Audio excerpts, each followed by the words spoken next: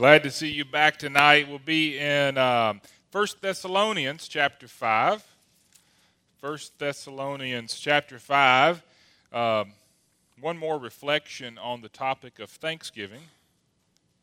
Got so many scriptures marked in my Bible, I had to figure out which one of them was 1 Thessalonians. But one more reflection on Thanksgiving tonight. And, I'm reminded, though, one of my favorite Thanksgiving cartoons, Peanuts. And you've got Snoopy and Charlie Brown, and it says, Charlie Brown looks at Snoopy and says, it could be worse. I could be the turkey. It can always be worse. There's always something worse than our current situation. And so Thanksgiving is an attitude we always need to have because it could always be worse. So tonight we're going to look at 1 Thessalonians chapter 5 at a passage of Scripture I alluded to this morning. And just reinforcing again, this is a concept as Christians we all ought to know. We all ought to have already in our knowledge bank, especially as the Sunday night church crowd. We already ought to know. If this is a Wednesday night church crowd, I probably wouldn't even go this far on it. But we all already ought to know this, but we just sometimes just need to be reminded that as Christians, Thanksgiving is not about the turkey or the holiday or just the one day. It's really about a way of life. And I don't think we can be reminded of that too often. So let's look in 1 Thessalonians chapter 5, picking it up in verse 12. Paul says, "And we urge you, brethren, to recognize those who labor among you and are over you in the Lord and admonish you, and to esteem them very highly in love for their work's sake. Be at peace among yourselves. Now we exhort you, brethren, warn those who are unruly, comfort the faint-hearted, uphold the weak, be patient with all, see that no one renders evil for evil to anyone, but always pursue what is good, both for yourselves and for all. Rejoice always, pray without ceasing, in everything give thanks, for this is the will of God in Christ Jesus for you." Let's pray together. Most gracious Heavenly Father, I thank you so much for the opportunity to be back tonight to look into your word. And even if this is a refresher course message, I pray that you'll speak to us in a new way. You'll help us to leave here reinvigorated to live a life that truly is full of gratefulness and thanksgiving. In Jesus' name, amen. So if we look back over the first part of this chapter, Paul is urging Christians to be alert in the days ahead. So you know what? Jesus is coming back. And he's coming back like a thief in the night. So always be alert. And as you're always being alert, remember your relationships that you have. He talks about there first, three different sets of relationships there. We're only going to look at one, but three different sets of relationships there in the text we looked at. First, he talked about the relationship you have with the pastor and how to treat your pastor. Now, let me just stop for just a second. And because we just had a conversation like this in Financial Peace University. Tonight, the last lesson in Financial Peace University is about giving, and maybe that won't scare you away from wanting to ever go through the class. But in it, he talked about how he goes all over the country and he goes and sees these churches and he counsels, does financial counseling and that sort of stuff. And he talked about how poorly pastors are paid all over the country. How people are leaving the ministry because they get burnt out because so much is expected of them as a pastor and then very little is received. And we'll stop and say, you all treat your pastors wonderfully. Brother Eric says that all the time. I'll echo it. And we're not underpaid. We'll be the first to tell you that. We are so blessed, and I feel so blessed to be here and to be treated the way you all treat me and Mary and our family. And I know Brother Eric and Miss Sharon them feel the same way. And so, but Paul talks about how to treat the pastor. Apparently that's something some people need to hear. And but that's not what we're going to talk about tonight. So we'll move on. So then, in verses 14 and 15, he talks about how to treat other believers.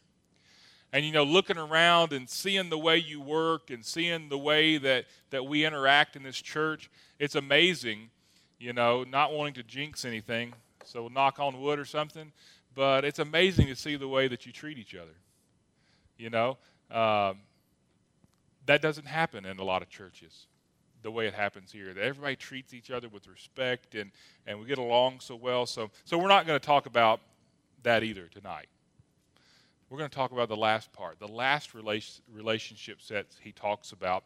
That starts in verse 16 and follows, where he says, "Rejoice always, pray without ceasing, and in everything give thanks, for this is the will of God in Christ Jesus for you." Now, what relationship are we talking about there? As we're talking about our relationship with God. Thanksgiving is an attitude of thanksgiving is all about our relationship with God. We have an attitude of thanksgiving, a genuine attitude of thanksgiving. We're content and we're able to be thankful for the things we have. It has nothing to do really with our relationship with other people. It has everything to do with our relationship with God. If our relationship with God is not right, our relationship with other people is not going to be right. And so thanksgiving has to do with our relationship with God. So we're going to focus on those 3 verses relating to our relationship with God tonight and see how those highlight a thankful heart. So the first thing we see there in verse 16, he says, "Rejoice always." So thanksgiving includes joy. That's what we talked about this morning, that the secret to joy is contentment. You cannot have joy absent contentment.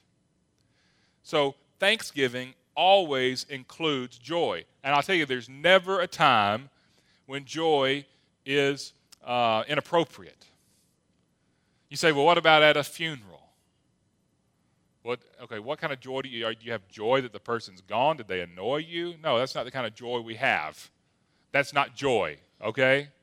He's talking about being happy, being truly joyful in the Lord. Say, yeah, you should be happy at the funeral of a fellow Christian. Let me tell you, when I attend the funeral of somebody that I know is saved, I am joyful. Because you know what? I hate to admit this, maybe sometimes we almost get a little jealous. Well, they're not having to put up with the stuff in the world that we have to put up with anymore, Look at what they're getting to experience, and we should be joyful. You say, but maybe things don't always go my way. Well, it's never an excuse. Over in Philippians chapter 4, our text from this morning, if we'd have backed up to the beginning, we would have read in verse 4 where Paul said, "Rejoice in the Lord always." And just so we didn't get confused, he said, "And again I say rejoice." So joy is always a part of thanksgiving. Joy also takes the burden out of service.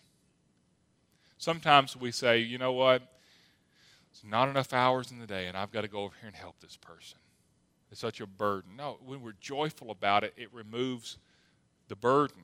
And we see that if we were to look over in Nehemiah chapter 8. They're rebuilding the wall, and people are getting, they're out doing their work of service, and they're getting burdened down. They're getting just tired. And Nehemiah says, "The joy of the Lord is your strength." The joy of the Lord is your strength. So joy takes the burden out of service, the way we serve God and the way we serve other people. When we're joyful, it's something we enjoy doing. Think about that. You ever not like doing something that you're joyful about? No. Joy takes the burden out of service. I say, God doesn't just love a cheerful giver, He loves a cheerful servant. So if we ever find ourselves serving, and we'll put that in air quotes because I think if you're doing it begrudgingly, you're not really serving. But if we ever find ourselves trying to serve and we find ourselves having that begrudging attitude, well, we need to check our relationship with God. Because when we're truly serving, there ought to be joy. And joy is not something we can manufacture. It's part of the fruit of the Spirit. Over in Galatians, Paul talks about the fruit of the Spirit. Not the fruits with an S, but the fruit of the Spirit. When Jesus Christ indwells us and we allow Him to live in and through us, and we go about doing His work, and it says He produces fruit, which includes joy. Love, joy, peace, patience, kindness, gentleness, goodness, self-control, all those, You can't say, well, this is just the way I am. I'm just an unhappy person. People just get on my nerves. No, not if you're a Christian. That's not just the way you are, because that's not who you are. If Jesus Christ is living inside of you, the Bible says He is producing fruit, which includes joy. The list there in the fruit of the Spirit is not pick and choose. This is what Jesus should produce in and through us when we allow him to do that. So although we cannot manufacture it, we can certainly suppress it. And I certainly don't want to suppress the fruit that God wants to produce in my life. Jesus says, that he is the vine. And when we are connected to the vine, we produce much fruit. Here's the vine. If we're connected to this, our lives, as we live this, our lives produce fruit, which has to include joy.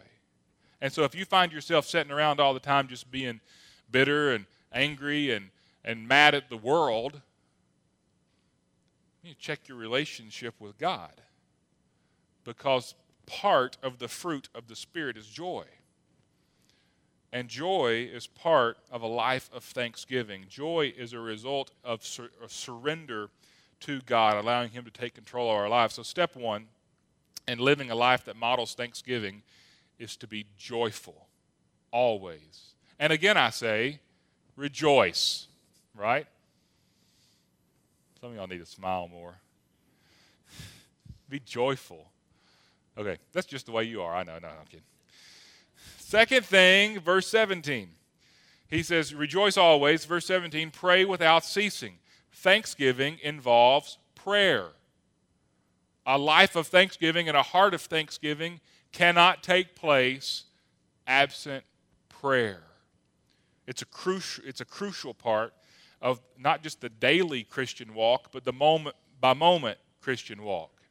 And we know just being people who come to church, a Sunday night crowd especially, that pray without ceasing does not mean we walk around uttering prayers all the time, out loud or in our head or whatever. But we have a constant communication line open with God.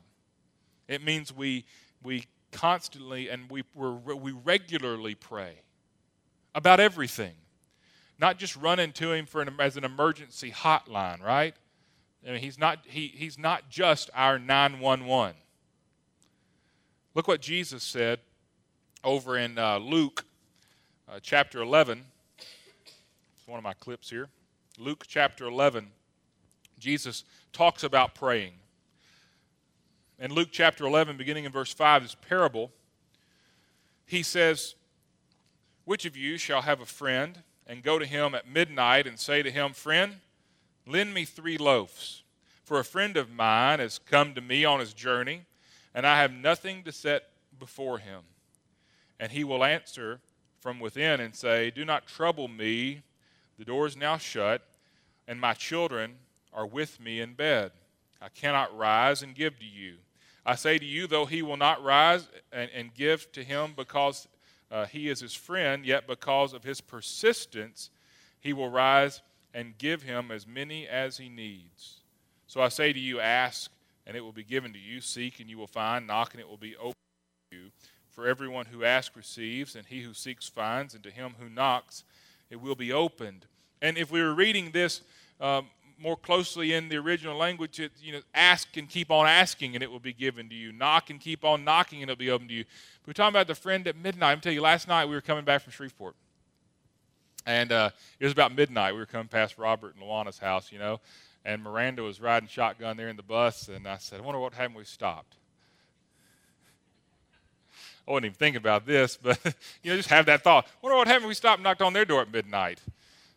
I don't know. Well, I don't know if you told us to go away. I'm in bed. Or, at that point, I was just thinking, I've been happy stopping and just crashing at their place for a little while. It's midnight, and I was ready to go to bed. But anyway, getting back to the sermon, Jesus says, look, here's what it's talking about. God is not just our emergency hotline that we just go to at the midnight hour when we've got a problem. He's the one we go to constantly. We ask and we keep on asking. We knock and we keep on knocking all the time. Stay in constant communication with the Father, not just when there's an emergency. Because think about it. That fed up neighbor, if he'll finally get up and give something to you, and he doesn't even like you at this point because you've gotten him out of the bed, probably woke his kids up because they all slept in the common area there, and he's probably mad. It'd make me mad, back, especially when Truett was younger and somebody'd ring the doorbell early in the morning or something. You know, the Jehovah's Witness come knocking on the door on Saturday morning, and Truett's asleep. Let me tell you, that would make you mad, right? Waking your kid up. This guy's probably pretty mad being woken up at midnight, but yet he still gave. So if that guy still gave, imagine what God gives us if we just ask him. And we don't even have to we don't have to bug him. But we should be persistent in prayer.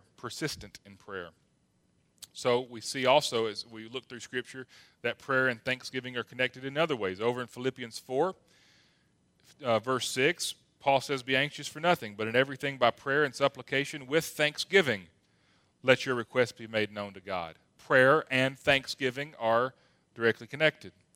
And if we continue reading on to verse 7, we see the result.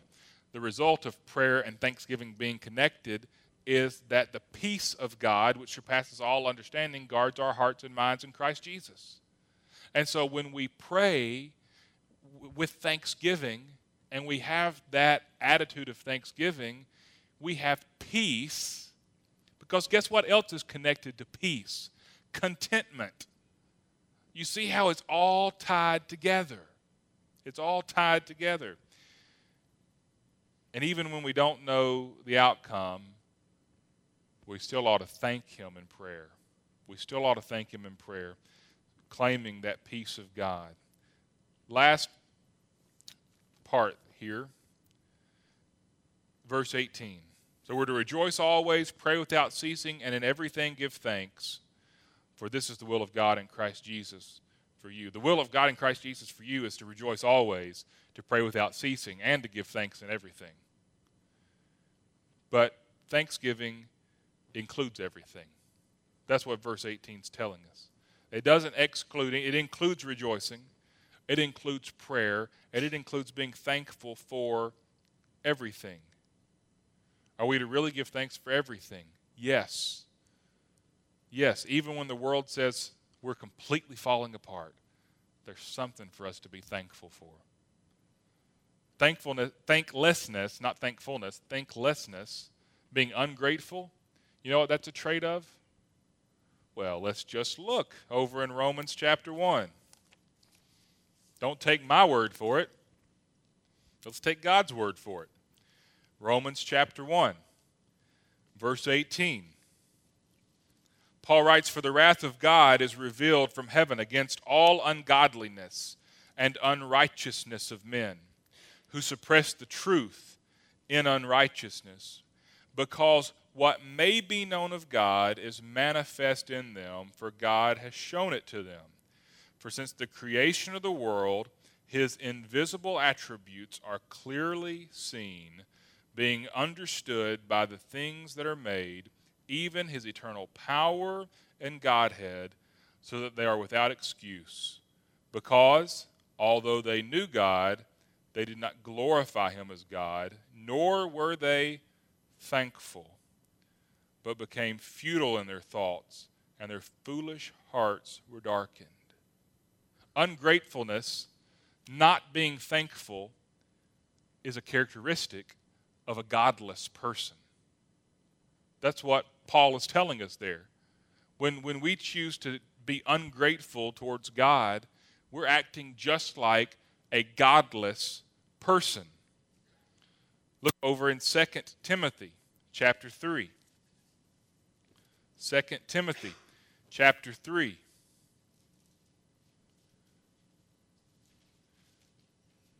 In verse 1, Paul again writes, "But know this, that in the last days perilous times will come. For men will be lovers of themselves, lovers of money, boasters, proud, blasphemers, disobedient to parents, unthankful, unholy, unloving, unforgiving, slanderers, without self-control, brutal, despisers of good, traitors, headstrong, haughty, lovers of pleasure rather than lovers of God, having a form of godliness but denying its power, and from such people turn away. You see the group of people that Paul lumps unthankful people in with? I don't want to be associated with any of those other groups of people. He talks about people who are unloving, unforgiving, slanderers, without self-control, brutal, despisers of good. And right in there amongst all that, he lumps in unthankful people. Unthankful people. Godless people are unthankful people. And again, as I mentioned this morning, we don't fully comprehend how good we've got it. Did mention this morning that, of course, if you make, I think it was $34,000 or more, you're in the top 1% of earners in the world. And Joe and I were talking about this a little earlier, and it dawned on me I forgot to turn that around and say that if you make $34,000 a year or more, you make more money than 99% of the world. It's one thing to say you're in the top 1%. It's something else to say you make more than 99% of the rest of the people in the world. And I don't know how many people in the world. I meant to look that up. That's a lot of people. It's a lot of them just in China, you know. And I mean, the billions, I don't know. There's a lot of people in the world. And we're very, very blessed. We don't need to become like what the apostasy that Paul predicted here in 2 Timothy chapter 3. We don't need to forget who God is, and He gives us the ability to have everything that we have. We need to give thanks to God for what He's allowed us to have every day of the year, not just on the last Thursday of November. Paul said, rejoice, pray, give thanks. Why? Because it's the will of God that we do that. It's God's will that as believers we rejoice, we pray, and we give thanks. It's not God's will that we be sad. It's not God's will that we be silent towards Him, and it's not God's will that we be ungrateful. So, how do we apply this to our lives as we move out from here? First of all, make a commitment to find joy in everything. Everything. Tomorrow's Monday. Tomorrow's Monday after a holiday weekend. Let me tell you, you might go to work and somebody there got tackled during Black Friday shopping and they're going to be in a bad mood. Find joy. It's going to storm tomorrow too. Thunderstorms move in on the Monday after the holiday weekend. Find joy. We need the rain. Right? I mean, come on, let's find joy in something. Make time to pray. You know, I was listening to a preacher not long ago and said, and I don't do this, but said, this pastor asked the question of his congregation, said, do you take out, when you got your calendar, especially business people, they have their calendar. When I worked at the university, I had my calendar on my computer, and we shared calendars within the office. We could all see each other's calendar, and, you know, our calendars were generally pretty full. This preacher said, if you don't put time with God on your calendar, it won't happen. So make time to pray. Whether you actually write it in and block off time on the calendar, pray. Make time to pray. And, of course, the last way we apply this is to always find a reason to give thanks. Whatever the situation is, whether it's Monday tomorrow or whether something comes up on Tuesday or whatever's happening, you start to complain about it, you start to gripe about it, stop. Find something good and give thanks. There's always something for which we can be thankful. Even in the deepest valleys of life, there's something to be thankful for.